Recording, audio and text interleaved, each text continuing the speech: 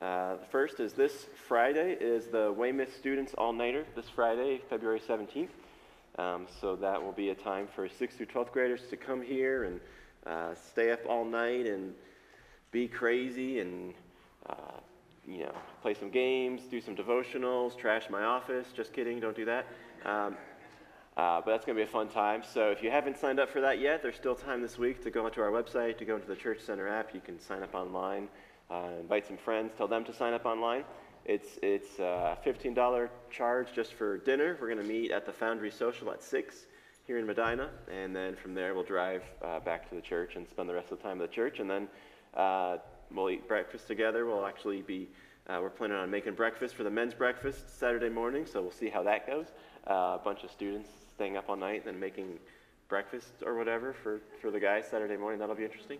We'll do that, and then the students can be picked up at 8 on Saturday from here. So that's this Friday.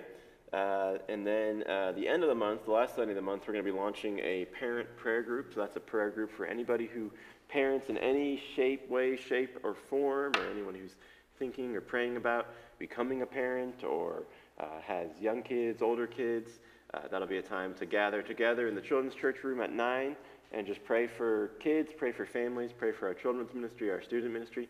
So that'll be starting this last Sunday in February. And then on the 19th, the women's ministry, WOW, is having a fireside chat time of fellowship and preparation for Easter. And we'll be talking a bit about that more in a few moments here. But if you want more details on any of that stuff, you can check your bulletin, check the website, check the church app. Come talk to me after the service. I'll answer any questions you have. But be taking note of those things here this morning. As we get started in worship, our practice is just to spend a few moments together in just silent prayer to prepare our hearts as we worship God and sit under His Word. So take a few moments just silently in prayer in your own heart.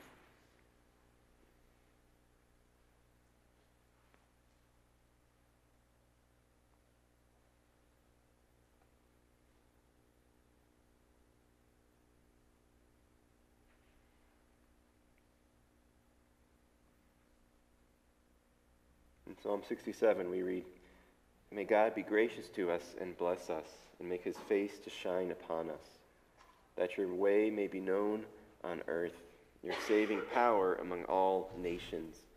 Let the peoples praise you, O God. Let all the peoples praise you. Let the nations be glad and sing for joy, for you judge the peoples with equity and guide the nations upon the earth. Let the peoples praise you, O God. Let all the peoples praise you." And gracious Father, that is our prayer this morning. Help us, let us praise you, Lord, with full hearts, with humble hearts, with repentant hearts. Lord, forgive us for our sins and our errors. Forgive us for our idolatry, for all of the things we've looked at this week to trust in instead of you, all of the ways we've rebelled against your commands. Forgive us for these things as we enter into this time of worship. Lord, give us clean hands and pure hearts, Lord. And help us as we hear your word, as we sing your words to one another, Lord. Soften our hearts, open our eyes to the truth of your word, and help us to praise you in response for your glory and your grace, revealed ultimately in Christ, in whose name we pray. Amen. Amen. Please stand and sing with us.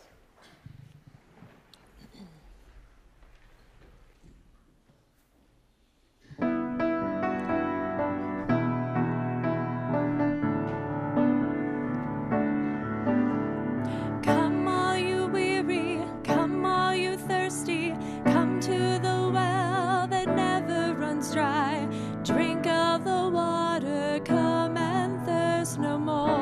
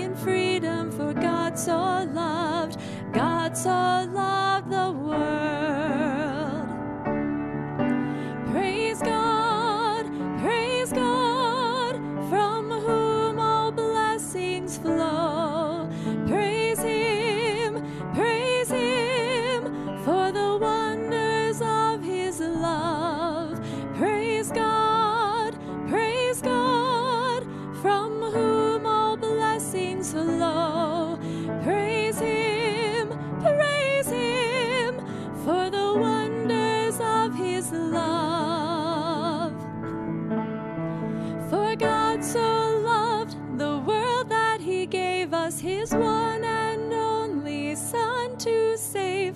For God so loved the world that he gave us his one and only Son to save us. Whoever believes in him will live forever.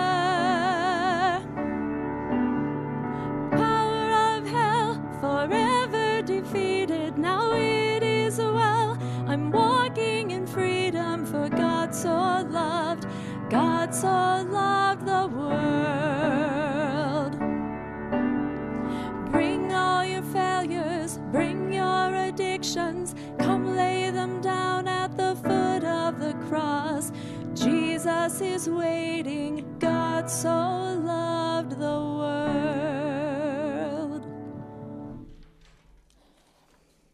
Ephesians 2:8 and 9. For it is by grace you have been saved, through faith, and this is not from yourselves, it is the gift of God, not by works, so that no one can boast.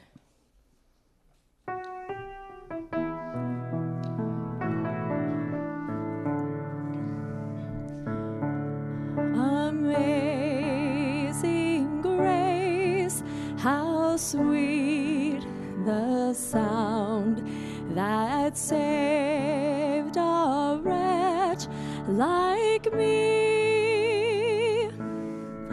I once was lost, but now I'm found. I was blind, but now I see.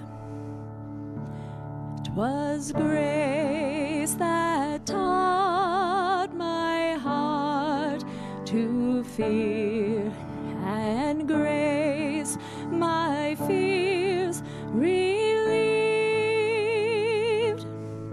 How precious did that grace appear the hour I first believed.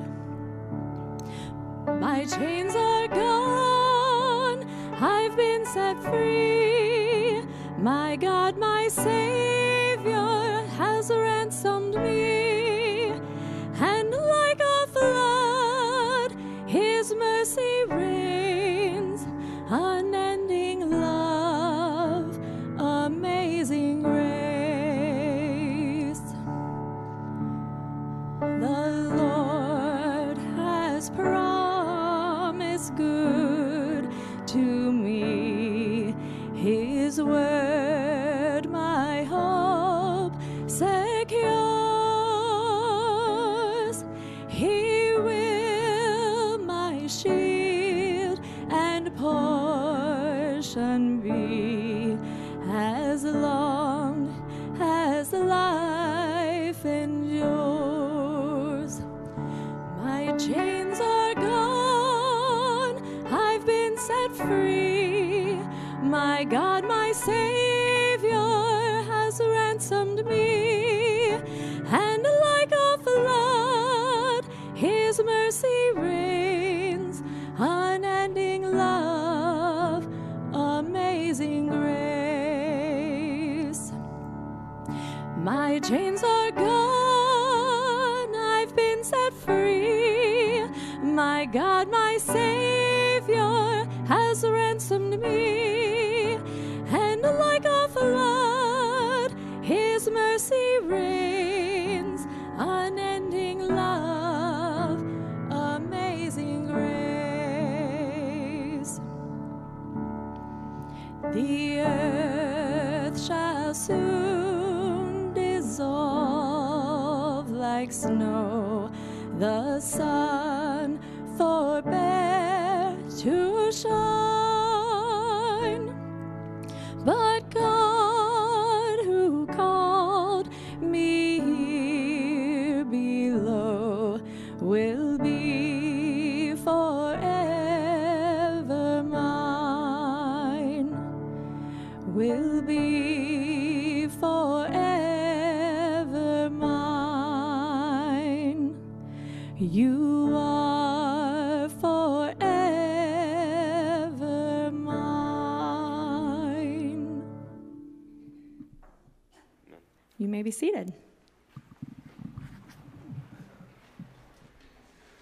All right, well, it's that time. Once again, I want to invite any kids up who are here, 5th grade and below. Any kids up, or they're grown-ups, if they want to come up with them, they're welcome to as well. Come on up. We're going to spend some time talking about our catechism this week. Good morning. Good morning. Hello, I know you. All right, you guys. Well, once again, we're looking at the catechism. We're on question number 23. 23. We are making our way through. We're almost halfway through the catechism. That's exciting, right? That's pretty cool. So, before we get to our question, I have a question for you. Have you ever gotten sick ever in your life before? Yeah. Yeah? Have you ever gotten sick before? Yeah, you're good. So when you get sick, who do you go to? What do you do when you get sick? Who do you go see? The doctor. The doctor, right? Now, why do you go see a doctor when you're sick? Yeah, right, because the doctor is a person who knows how to help you get better, right? A doctor is a person who has gone to school, gotten training, gotten certified to be able to prescribe medicine or do the things that they need to do to help you get better, right? When you're sick, you need somebody who has the expertise, who has the authority, the ability to help you get better, right? Mm-hmm. Right? And so that is similar to our catechism question today. We've been talking about Jesus as our Redeemer, as our rescuer. And we've been talking about how in order to be our Redeemer, our rescuer, Jesus needed to be both fully man and fully God. And we talked last week about how because Jesus is fully man, he could identify with us. He could come and be our substitute, be our representative. He could die in our place on the cross, take all of our sin, and take the punishment that we deserve as our representative, as our substitute.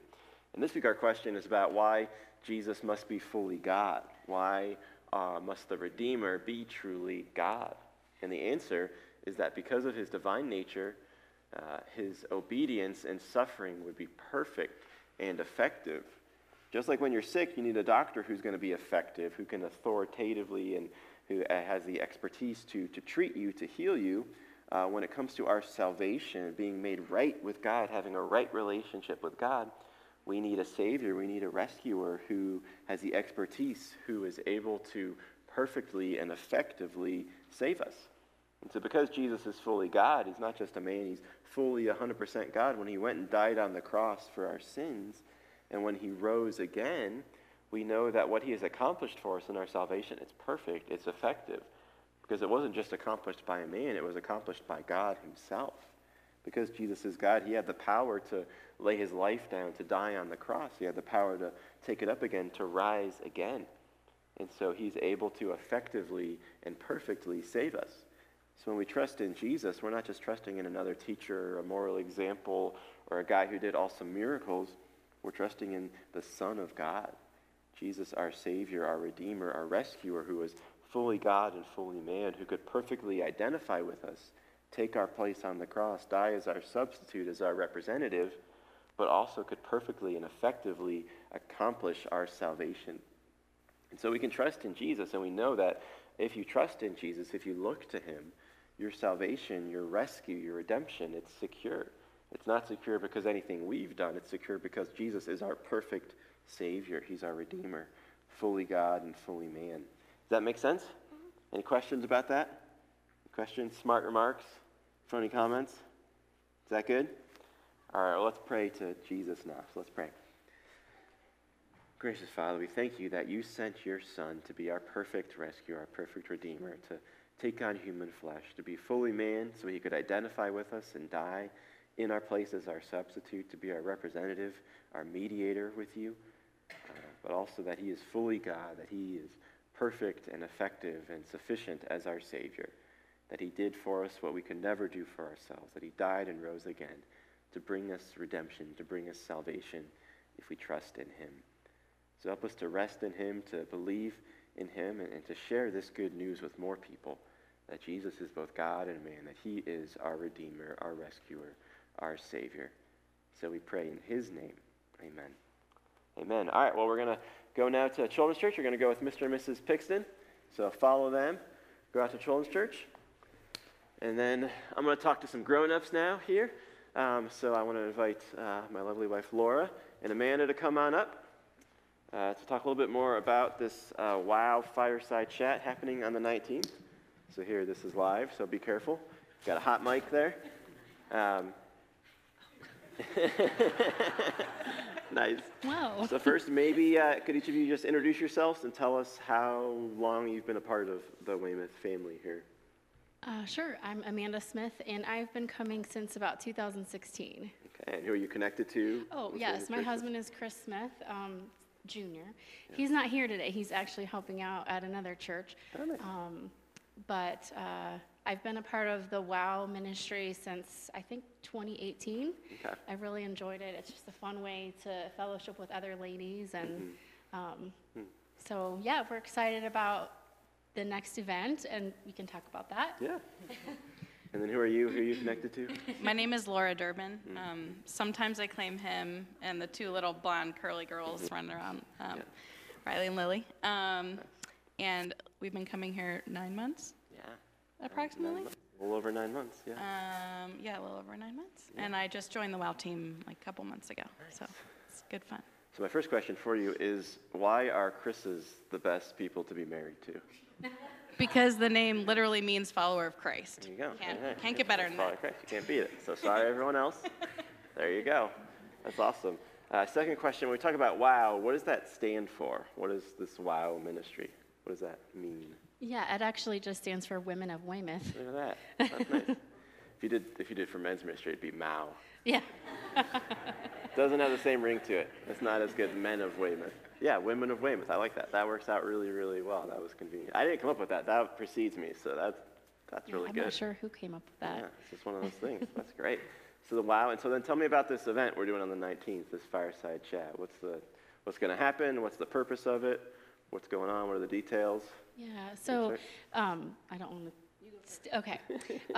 So it's next Sunday evening, 4 to 6 p.m. here at Weymouth, and it's just simply called a fireside chat. Really, that is just a gathering of ladies ages 9 to 99. It's an opportunity for us just to get together and have fun, share community.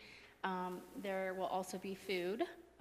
So just kind of some light snacks and refreshments. And then we will also kind of prepare our hearts for Easter. There's going to be some information that's handed out that we'll talk about. So it should be a good time. We hope that you can come and So we're going to do some icebreaker questions to try to get to know each other a little bit more and maybe get to know some facts about each other that we didn't previously know. So if you feel like there's some people, some women in the church you haven't gotten to know yet and would like to get to know them, it'll be a really great time for that. Maybe get to know some people you don't know, get to know people that you already know a little bit better in a different setting. And we really just want to make sure that everyone knows that all of the women of Weymouth are included in that, any age. So we're saying 9 to 99. So basically anyone but, the tiny, tiny people. We just want to make sure that all of the young ladies that are wonderful in our church know that they're included in this as well, and that we want to get to know you too. So we'll have just light snacks, and we'll get to know each other in a different way, and then we're going to talk a little bit about how to look for the ways that God is working in our lives and in our hearts the days leading up to Easter, and then we'll have a follow-up event about that later. So if you'd like to get to know the other women of Weymouth a little bit more, and if you'd like to see some opportunities to look for God in our lives together, it'll be a good opportunity for that as well. Bless you, lovely woman of Weymouth. There you go. So, elementary age girls, middle school age girls, high school girls, saying 9 to 99, just all are welcome. If you're 100, too bad. That's the cutoff. Yeah, too bad. No. Just kidding. Can't come hang out by the fireplace. That's good. Is this something ladies should sign up for ahead of time or just show up day of? So I'd like you to sign up just so we know how many snacks to bring. There's 2 ways to sign up. You can either sign up at the welcome desk right behind the sound booth here, right around the door, or you can sign up on the app. And if you have any questions about how to do that, please come see one of the 3 of us. We can help you sign up on the app, or Jen would be another person to see about that. But if you forget to sign up and you're like, oh no, I didn't sign up, can I still come? Yes, you can still come. it's just to give us a little bit more of an idea of how many snacks to bring. Yeah, and if you've downloaded that Church Center app, there's a little button at the bottom that just says sign-ups, and that's the place you go to see all the upcoming events or places to sign up and register. I got a question about that this week, so I just want to clarify. Just look down at the bottom, little button that says sign-ups, that's the place to go within the app. If you go to our website, you just scroll down to the bottom of the page where upcoming events are, and the registration link is right there. So, and there's an old school paper and pen at the back table if that's what you prefer, I guess. I didn't mean that to sound sarcastic. I didn't mean to be throwing shade on people who like pens and papers. I like pens and papers too, so my apologies. But yeah, anything else you'd want to add about this event? Any other, if people have questions, come talk to us, Yeah. right? Should they talk to me or you? Probably you, right? Yeah. Yeah, Talk no. to one of us. Yeah, talk to, not the Chris's, but talk Anyone to on the their WOW wives. team. Yeah. Maybe raise your hand if you're on the WOW team and you know that you can come visit one of those lovely Women of Weymouth. Yeah. I think it's really neat that it's called the WOW team, because once you spend time with the Women of Weymouth, you go home and you think, wow, that was a great time together. I saw that one coming. I wasn't excited about it. Well, that's really cool. Well, thank you guys.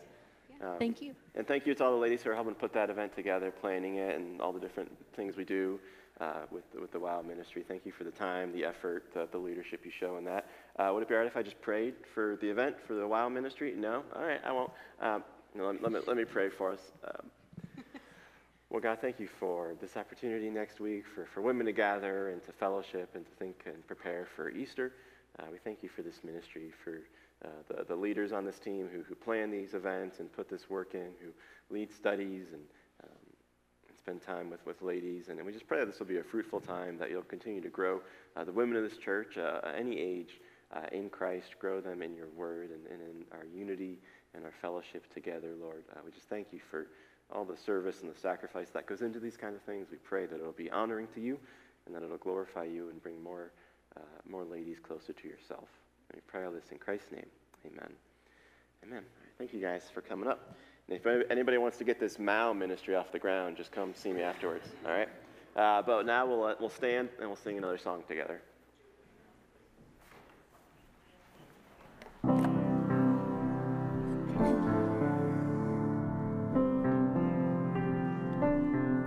What gift of grace is Jesus my Redeemer? There is no more for heaven now to give. He is my joy, my righteousness and freedom, my steadfast love, my deep and boundless peace. To this I hold, my hope is only Jesus, for my life is wholly bound to His. Oh, how strange and divine, I can sing, all is mine, yet not I, but through Christ in me.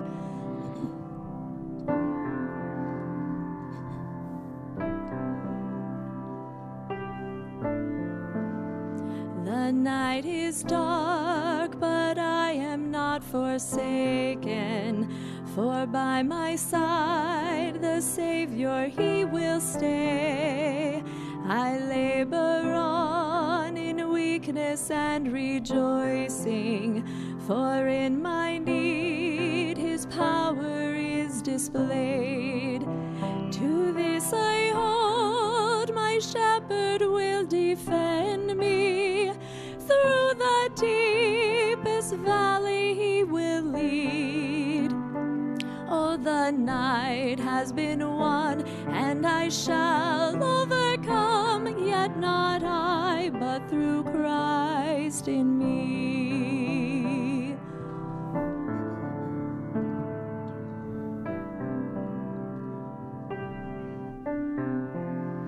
No fate I dread, I know I am forgiven. The future sure, the price it has been paid. For Jesus bled and suffered for my pardon, and He was raised to overthrow the grave. To this I hold, my sin has been defeated. Jesus now and ever is my plea. Oh, the chains are released, I can sing, I am free, yet not I, but through Christ in me.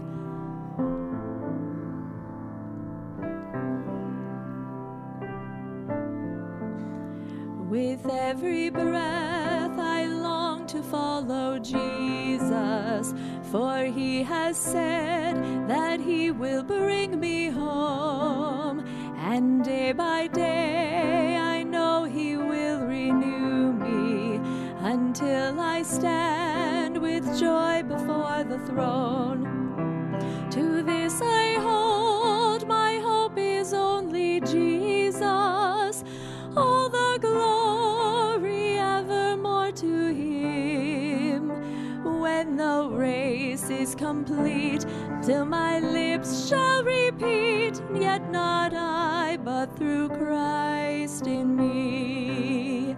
When the race is complete, still my lips shall repeat, yet not I, but through Christ in me. Yet not I, but through Christ in me. You may be seated.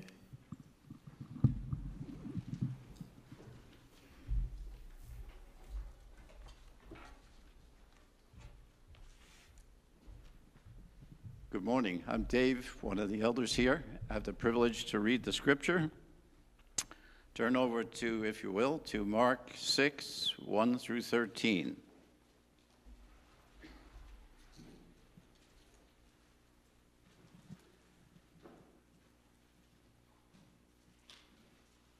He went away, that's Jesus, went away from there and came to his hometown, and his disciples followed him. And on the Sabbath he began to teach in the synagogue. And many who heard him were astonished, saying, "Where did this man get these things? What is the wisdom given to him? How are such mighty works done by his hands? Is not this the carpenter, the son of Mary, and brother of James and Joseph and Judas and Simeon, or Simon? And are not his sisters here with us?" And they took offense at him. And Jesus said to them, "A prophet is not without honor except in his hometown and among his relatives and in his own household." And he could do no mighty work there, except that he laid his hands on a few sick people and healed them. And he marveled because of their unbelief. And he called the 12 and began to send them out 2 by 2 and gave them authority over the unclean spirits. He charged them to take nothing for their journey except a staff, no bread, no bag, no money in their belts, but to wear sandals and not put on 2 tunics. And he said to them, "Whenever you enter a house, stay there until you depart from there. And if any place will not receive you, and they will not listen to you, when you leave, shake off the dust that is on your feet as a testimony against them." So they went out and proclaimed that people should repent. And they cast out many demons and anointed with oil many who were sick and healed them. Let's pray. Father, thank you for your word. Infallible, inerrant, all that we need for life and godliness. Father, you have provided for us in Jesus, the living word, and in your written word. Thank you. And now open our ears and to listen as Pastor opens this passage. Open our hearts to respond. And help us, Father, to love you and to serve you. Help us in Jesus' name. Amen. Thanks for reading that, Dave.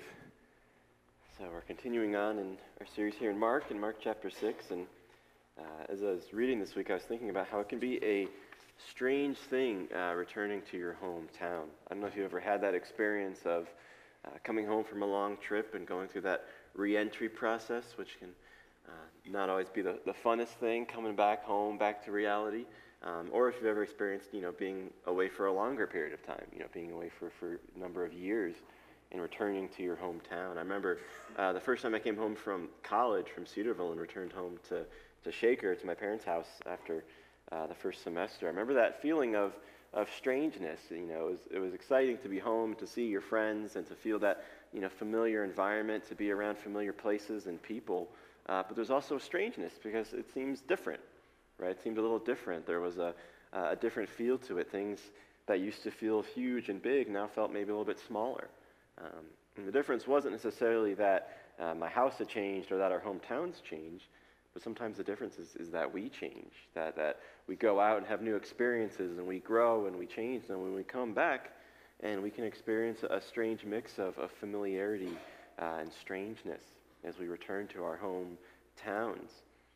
And I was thinking about that because this kind of familiarity and strangeness is something that Jesus seems to experience here in Mark 6 as he returns to his hometown. Jesus returns with his disciples to his hometown of Nazareth, where he grew up in Galilee, but he doesn't return just as a carpenter, just as the son of Mary. Jesus returns with his disciples. He returns as one who has healed the sick and has been casting out demons, who's been traveling around preaching and proclaiming that the kingdom of God has arrived, that people should repent and believe the gospel. And so this is no ordinary homecoming. This isn't just a kid coming home from college. Jesus is returning home as part of his ministry. And Jesus' reception by his hometown, it's not festive, it's not warm. It's surprising, it's shocking even. And so when Jesus returns to his hometown, what we see happen in this text is we see Jesus, he marvels at unbelief and he mobilizes his disciples.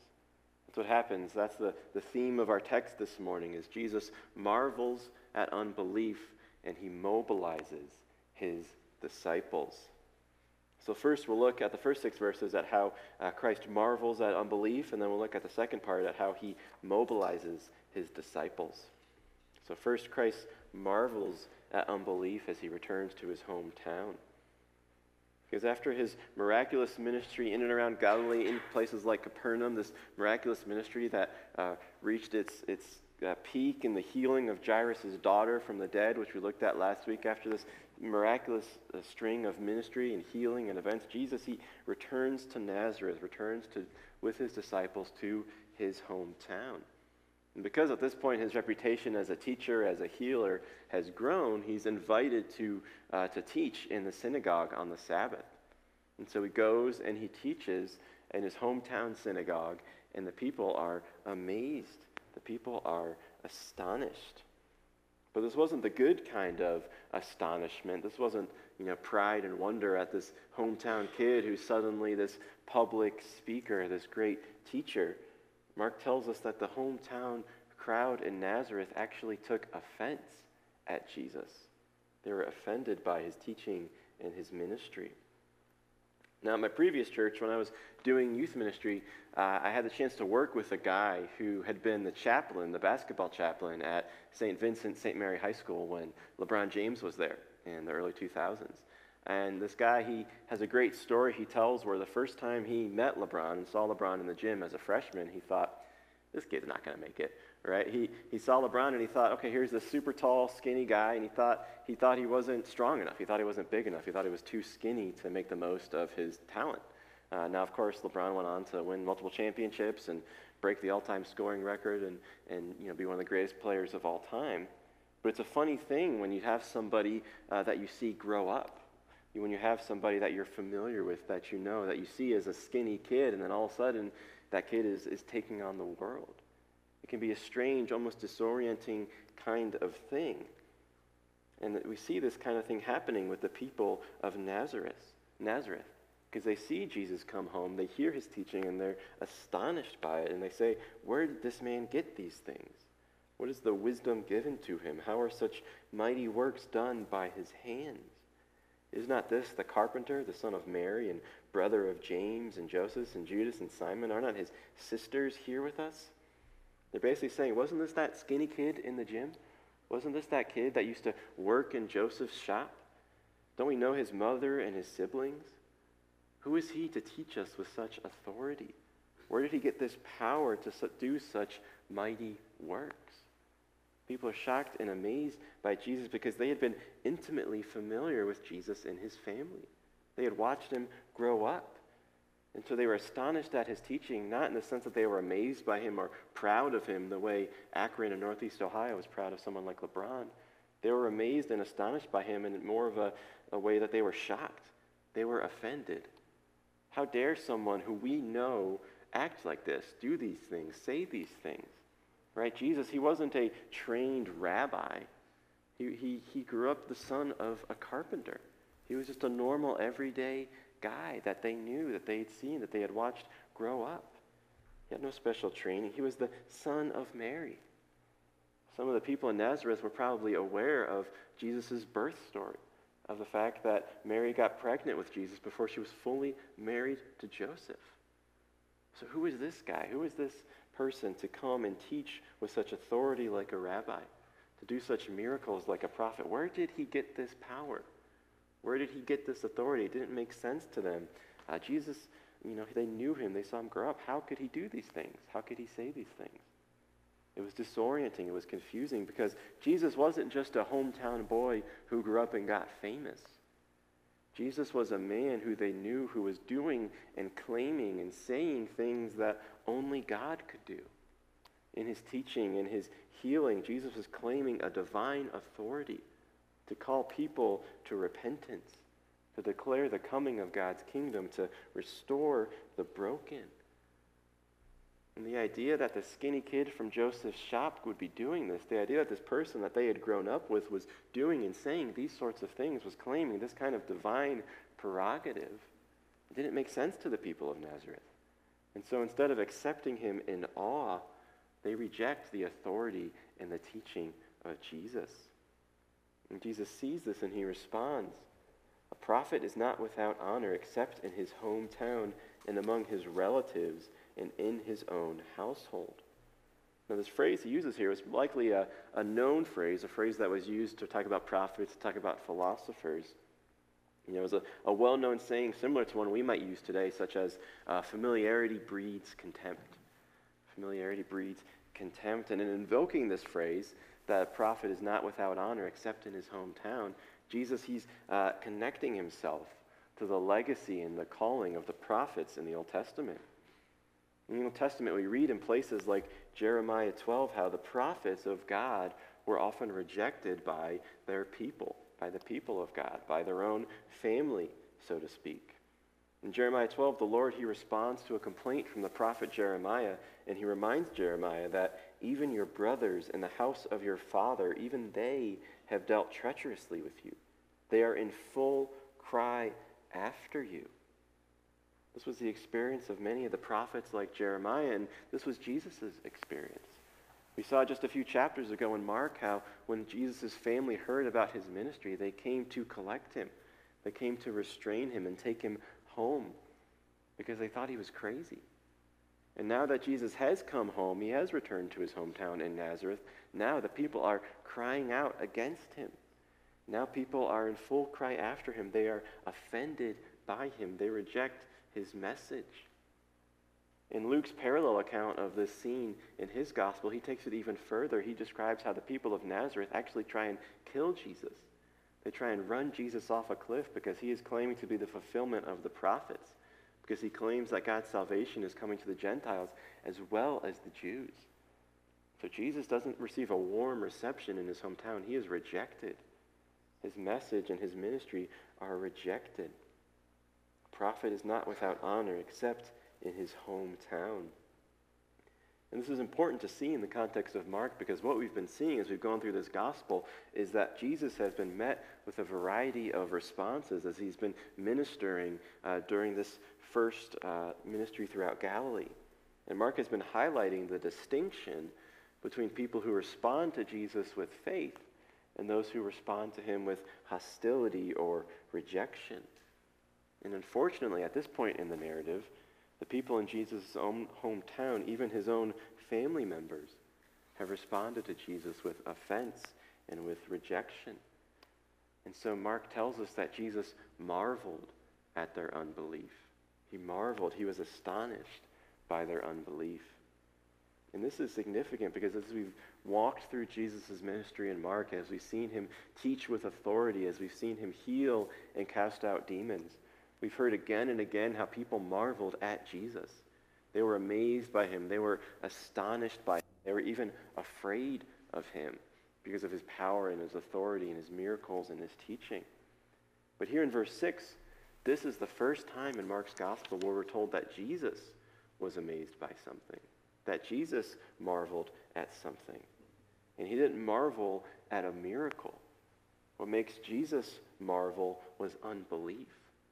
What made Jesus astonished was the unbelief of these people. Because when faced with the unbelief, with the rejection of people who perhaps knew him better than anyone else, Jesus is astonished. He's amazed to the point where he's unable to do any great works in their midst because of their lack of faith. You see, the people of Nazareth, they were so familiar with Jesus' humanity that the idea that he could be divine, that he is God, that he is somebody worthy of faith and trust and worship, didn't make sense to them. They rejected it. They rejected Christ himself. Their familiarity bred rejection. And I wonder if the same is not sometimes true in the church. Not exactly in the same way, of course, as the people of Nazareth, but as a pastor, I've had conversations with lots of people in the church who are so comfortable with Jesus, so familiar with Jesus, or at least a certain picture of Jesus, that they actually lose or forget that we're meant to be amazed by Jesus. We're meant to marvel at him. We're meant to wonder at him, as the people have been doing again and again in Mark's gospel. For many who've grown up in the church, Jesus is merely a superstitious or fairy tale-like figure. He's someone to turn to in the midst of troubles, but he's someone who makes no actual demands on your life. He's a picture you put on your wall. He's somebody you talk about at Christmas and Easter. He's someone you pray to when you're really stressed out. But he's not your Lord. He's not your Savior. He's not somebody who's demanding everything from you, who's truly worthy of your faith and your worship. I wonder sometimes if we're so familiar, if we're so comfortable with this simplified hometown picture of Jesus. Because if Jesus is just a sentimental Savior, if he's just a superstitious symbol, if he's just a trite tradition in our lives, or if he's just a therapeutic genie that we've grown up with, then that picture of Jesus is one that is easy to dismiss, is one that is even easy to reject or cast off. But if Jesus truly is the one who is both fully human and fully divine, who truly has all authority to defeat the forces of evil, to call disciples, to command even death itself, if we take the biblical witness of Jesus seriously, that he is someone to marvel at, that he is someone worthy of our worship and our trust, that he is someone to give our lives to cling to as the only way to God, if we look to that biblical witness and take it seriously, then that biblical picture of Jesus is not so easily dismissed. That biblical picture of Jesus is not so easily rejected. And so the question is, where does your understanding of Jesus come from? Do you know Jesus only as a familiar, comfortable, trite, traditional, fairy tale-like symbol or figure that you grew up with? Or do you take your knowledge of Jesus from the pages of Scripture, as God has revealed him to us, as he has revealed himself to us, as one with infinite authority and infinite compassion, as one who has power over life and death, who is both God and man, as one who cannot be dismissed, but at whose name one day every knee will bow and every tongue will confess that Jesus Christ is Lord, to the glory of God the Father. Do you look to the biblical witness and see that Jesus is one to marvel at, to put our faith in, one who is worth living and dying for? Are you too comfortable with Jesus? Are you too familiar with Jesus? Do you need to take a look again at the pages of Scripture and be shocked by how majestic, by how marvelous, by how awesome his deeds and his word and his mission and his person and his salvation are? Because this is the question that Mark is posing for us in his gospel. In contrasting these different responses to Jesus, he's asking us that as you read this revelation of who Jesus is, how will you respond? Will you simplify Jesus? Will you sentimentalize Jesus? Will you politicize Jesus? Will you reject Jesus? Or will you put your faith in Jesus? Will you come to him in humility and awe? Will you trust him, submit to him, give your life to him, take up your cross and follow him? Because proximity to Christ doesn't guarantee faith in Christ. These people in Nazareth had grown up with Jesus, known him his whole life. Even his family rejected him, at least at this point in Mark's gospel. Proximity to Christ doesn't guarantee faith in Christ. You're not a Christian because you grew up in a Christian family, because you celebrate Christmas and Easter, because you go to a Christian church. What makes you a Christian, a follower of Christ, is that you have heard the prophetic announcement that Jesus Christ, the Son of God, he has come to call sinners into God's kingdom. And you've responded to that announcement with repentance and faith in Christ. So have you done that? Is that how you responded to Jesus? Or have you rejected him? Or have you put him on a shelf and cast him aside? How have you responded to Christ? Because the response of repentance and faith, this response to who Jesus is, to the biblical witness of Jesus, and marveling and awe and trust, it doesn't leave us where we are. It changes us. It leads us out on his mission. So do you see that in your own life? Are you embracing that? Because trusting in Christ, responding to him with repentance and faith, it leads us to live our lives in obedience to Christ, to give ourselves to his mission, and even to be rejected for him just as he was rejected for us, to experience the rejection that comes along with the mission of Christ. So this brings us to the second part of the text in which Christ mobilizes his disciples. He marvels at unbelief and he mobilizes his disciples. Because after being rejected in his hometown, Jesus goes and he travels around the other villages in Galilee, and he's teaching and he's proclaiming. And then he calls his 12 disciples and he sends them out 2 by 2. And he gives them his authority over unclean spirits, and he tells them to take nothing but a staff and sandals with them. Now, this is important because back in chapter 3, we read about how Jesus, he called 12 men to himself, men he called apostles, which means sent ones. And he called these 12 men to himself for 2 reasons, and we read this in chapter 3, verses 14 through 15. Jesus called these disciples so that they might be with him, and he might send them out to preach and have authority to cast out demons.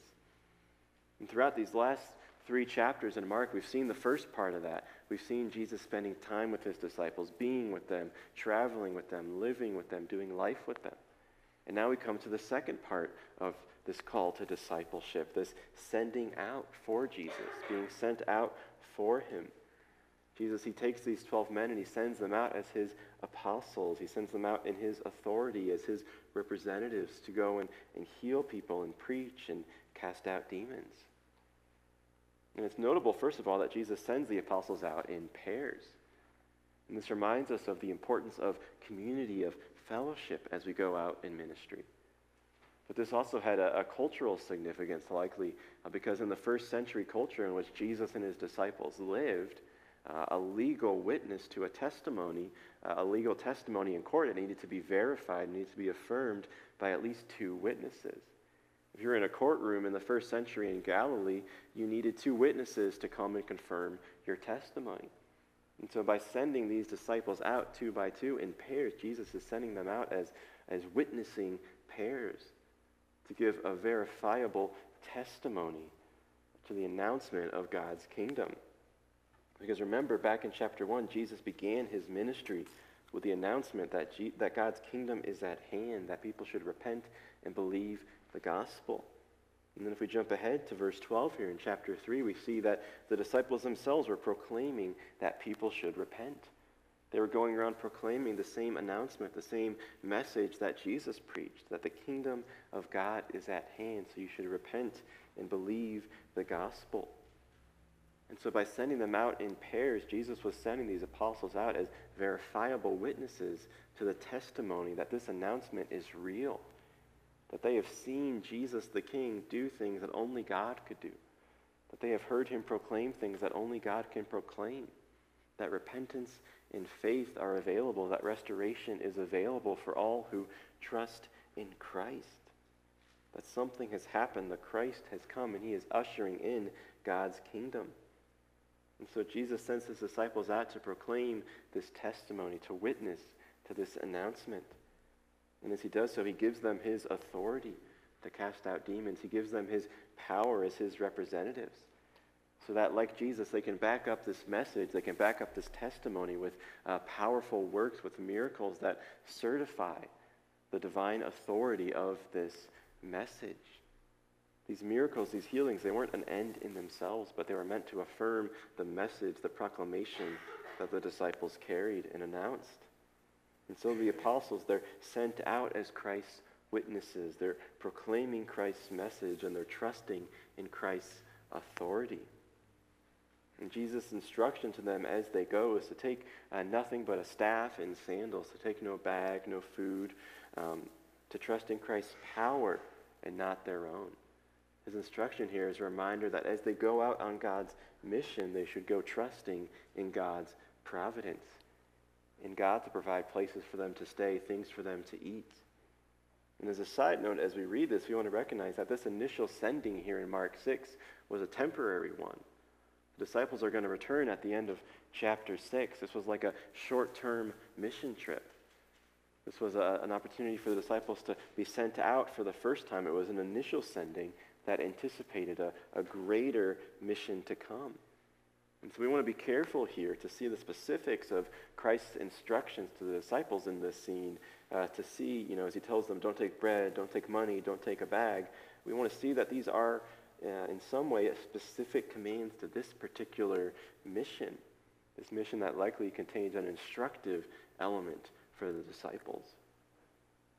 And we want to see that because what we want to say is that as we go about ministry in the church, as we go out on the mission of Christ, this passage isn't telling us that it's wrong for us to take food or money or luggage, right, as we go out on God's mission. When I went to India in 2018, we took some currency, we took luggage, we took food. I took a bunch of granola bars and protein bars in case the food there was too spicy. Spoiler alert, it was.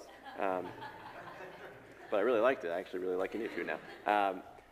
Right? So that wasn't wrong. It's okay to do that. This is a particular instance, a particular mission here in Mark 6. But there is a greater principle at work here, a greater principle at work that we want to trust in, that as we go out in ministry, as we go out on the mission of God, we are ultimately relying not on ourselves, but on God's provision, on God's sovereignty. As we go out on the mission of Christ, whether locally or globally, we are always called to go not trusting in our own power and our own strength and our own sufficiency, but trusting in God's goodness, in his grace, in his power, in his sovereignty. As we seek to go and have gospel conversations with our neighbors, as we invite people into our homes, as we serve in our community, as we face the risk of rejection or pain, we do none of that in our own strength, but in the power of the Holy Spirit if we are in Christ. We do it trusting in God to provide, looking for him to work through us and to provide for us. And we see this at the end of Matthew's gospel, where the risen Christ, he once again sends out his disciples. But this time he's not sending them out on a temporary mission. He's sending them out on the mission, the calling. He's giving them the Great Commission. We read in Matthew 28 that Christ, he tells his disciples, all authority in heaven and on earth has been given to me. Go therefore and make disciples of all nations, baptizing them In the name of the Father, and of the Son, and of the Holy Spirit, teaching them to observe all that I have commanded you. And behold, I am with you always to the end of the age.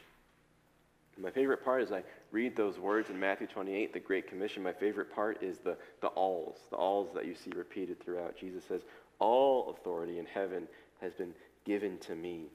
Therefore go and make disciples of all nations, teaching them to observe all that I have commanded you. And behold, I am with you always to the end of the age. See, even as Christ, as he mobilizes his disciples for this great commission, for this great mission, he reminds them that they go trusting in his authority, that he's the one who has all authority. They go resting in his presence, that he will be with them always through his Spirit. And this is their provision as they go in Mark 6 and in Matthew 28. And this is the provision for disciples of Christ today as we go out on his mission, as we ourselves obey this great commission, that we go in his authority, proclaiming his message to all people, and instructing and providing instruction to those who believe, teaching them all the things that Christ has commanded in his word, and resting in the comfort of his continual presence as we go, as we face rejection, as we face persecution. Because this provision is really important. This authority, this comfort is really important, not in ourselves, but in Christ.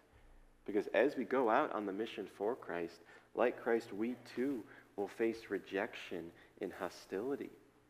Jesus makes this clear to his disciples. He tells them, if a place will not receive you and they will not listen to you, then when you leave, shake off the dust of your feet as a testimony against them.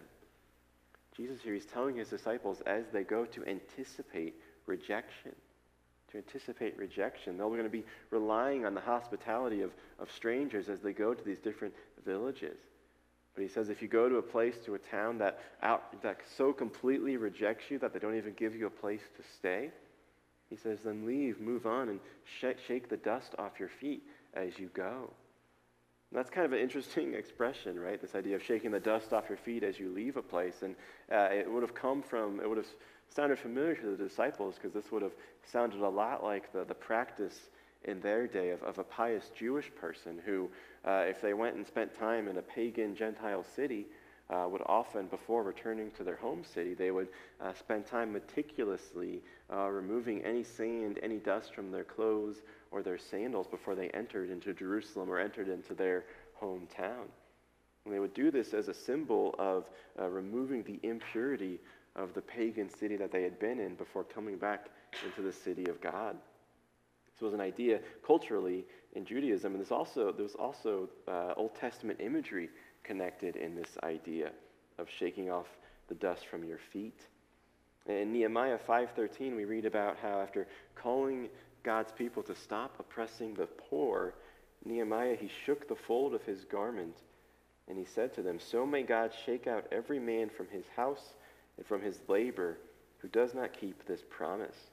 So may he be shaken out and emptied. And so Jesus here, he's calling the disciples to shake off the dust of their feet. He's tapping into these cultural and prophetic images. And he's doing so to make the point that those who reject the disciples, who reject the message that the disciples carry, that they are setting themselves up for judgment. In Matthew's account of this instruction, Christ declares to his disciples, truly I say to you, it will be more bearable on the day of judgment for the land of Sodom and Gomorrah than for that town. Sodom and Gomorrah, the two most notorious examples of God's judgment on a particular city in the Old Testament. Jesus is saying it'll be worse for these towns that reject you on the day of judgment. Because these disciples are carrying the announcement that God's kingdom is at hand, that God's salvation is available in Christ.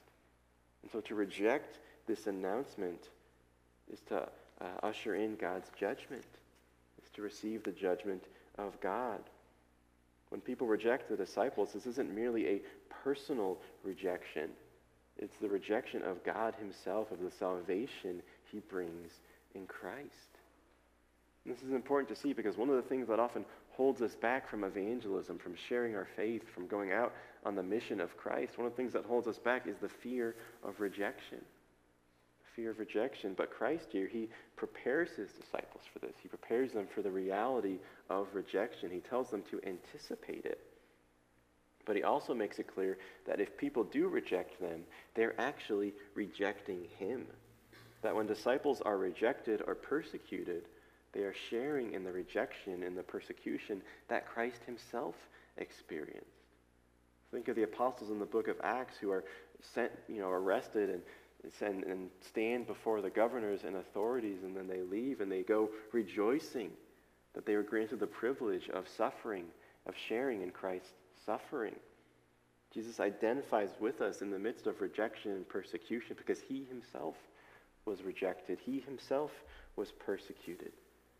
Jesus himself was rejected in his hometown, so why would we expect to have it any easier in our hometown? Jesus himself was ultimately rejected and sent to be crucified by his own people. So why would we think that carrying out, going and being a part of his mission would not involve taking up our own crosses, experiencing our own rejection, our own persecution for the sake of his mission? Rejection is part of the mission. Something to expect, it's something to anticipate, but it's something we can endure in Christ because we know that he experienced it first. He experienced it in Nazareth. He experienced it in Jerusalem. He experienced it at the cross. And it was actually through that rejection on the cross, through the death and suffering where Jesus himself experienced the ultimate rejection of God's wrath for us. It was through that God's ultimate mission was fulfilled in Christ. That sinners can be brought into God's kingdom. Because Jesus was rejected, he was cast out in our place so we could be brought in, we could be welcomed in to God's family, into God's kingdom. And so while we may experience earthly rejection, we may experience earthly persecution, we do so knowing that in Christ we are perfectly and eternally accepted. We are perfectly secure. We are empowered with God's authority, with the Holy Spirit, with his presence. We are united with Christ. So if we are rejected, he is rejected. And we have communion with the one who was rejected for us, who strengthens us in the midst of rejection and persecution. Rejection is part of the mission, but it is by risking this rejection, by risking this hostility, that we honor Christ. We obey his command to go. We participate in his mission. And we give other people the chance to hear this announcement and to turn in repentance and faith to find life and restoration in Christ. In his book, Honest Evangelism, Rico Tice, he writes that if we go and share our faith, we will be met with hostility. We will be met with hostility and rejection. But we will also be met with hunger. We will be met with people who are hungry, who are desperate, who are searching for the life and the restoration that only Christ can bring. And so the call of Christ is to go and witness to this healing and this restoration, to proclaim this announcement that Christ has come and been rejected for us, to call sinners into God's kingdom, that life and restoration are available in him. And as we go out on this mission, as we go and experience this hostility and seek out this hunger, we do so trusting in his power and his authority and his provision, even in the face of rejection. As Rico writes in his book, he says, our job is not to convert people. It is to witness to Christ. Conversion isn't the mark of a successful witness. Witnessing is. Think about a courtroom. Witnesses are there to tell the truth. That's successful witness. If the jury doesn't believe them, that's not their fault or their failure. You have not failed if you explain the gospel and are rejected. You have failed if you don't try. Let me read that again. You have not failed if you explain the gospel and are rejected. You have failed if you don't try. Conversion isn't the mark of successful witness. Witnessing is. Our calling is not to change people's hearts. Our calling is to go and witness Christ, to trust God to soften hard hearts, to trust God to open blind eyes. And so this is our mission, church. This is our mission, to go and proclaim Christ, to call people to repentance in faith, to invite them to marvel at the one who is infinitely worthy of our trust and our praise and our obedience, and to trust in his provision to bring about the results of this witness, trust in his provision to change people's hearts, to lead them to faith, to trust in the provision, the sovereignty, the goodness of God, to go and risk the hostility to discover the hunger, to go and risk rejection for the sake of the mission. So will we go? How will we respond? Will we go in faith? Will we go trusting in God's provision? Will we step out into this community? Will we step out into this mission and face rejection, knowing the acceptance and the hope that we have in Christ? Let's pray.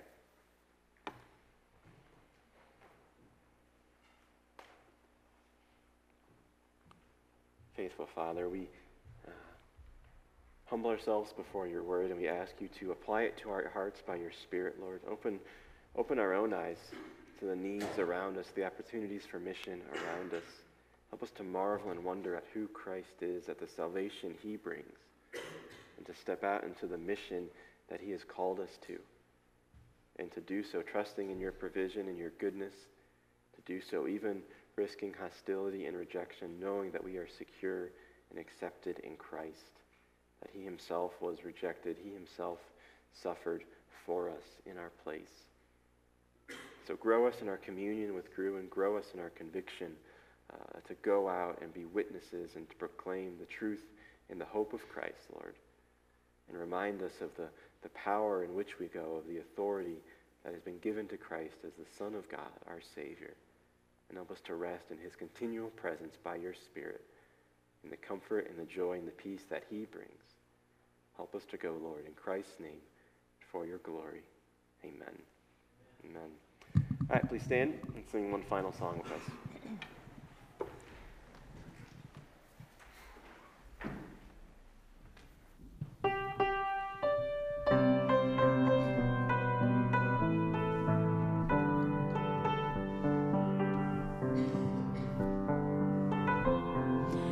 We fall down, we lay our crowns at the feet of Jesus. The greatness of mercy and love at the feet of Jesus.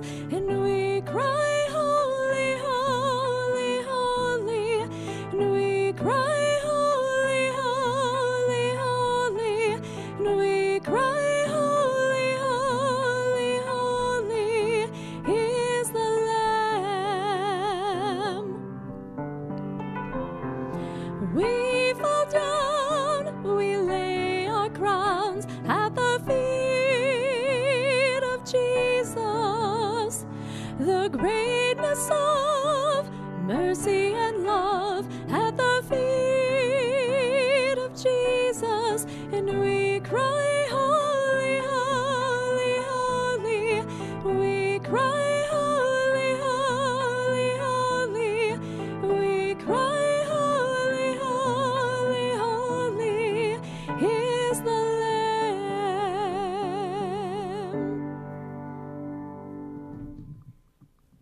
Amen. We'll remain standing for a final word of benediction.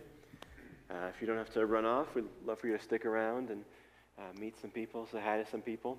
And just a reminder that if you haven't signed up for this Friday for the all-nighter, if you haven't signed up yet for the fireside chat next Sunday, you can do so out there in the lobby or online or on the Church Center app. If you have any questions, you can come talk to me, talk to Laura, Amanda. I'm really glad you're here. We're really excited for what God has for us as a church as we continue to think through this mission, this ministry that we have together in Christ. So please bow with me for a word of benediction. And may the grace of the Lord Jesus Christ and the love of God the Father and the fellowship of the Holy Spirit be with you all now and forever. Amen. Go in peace.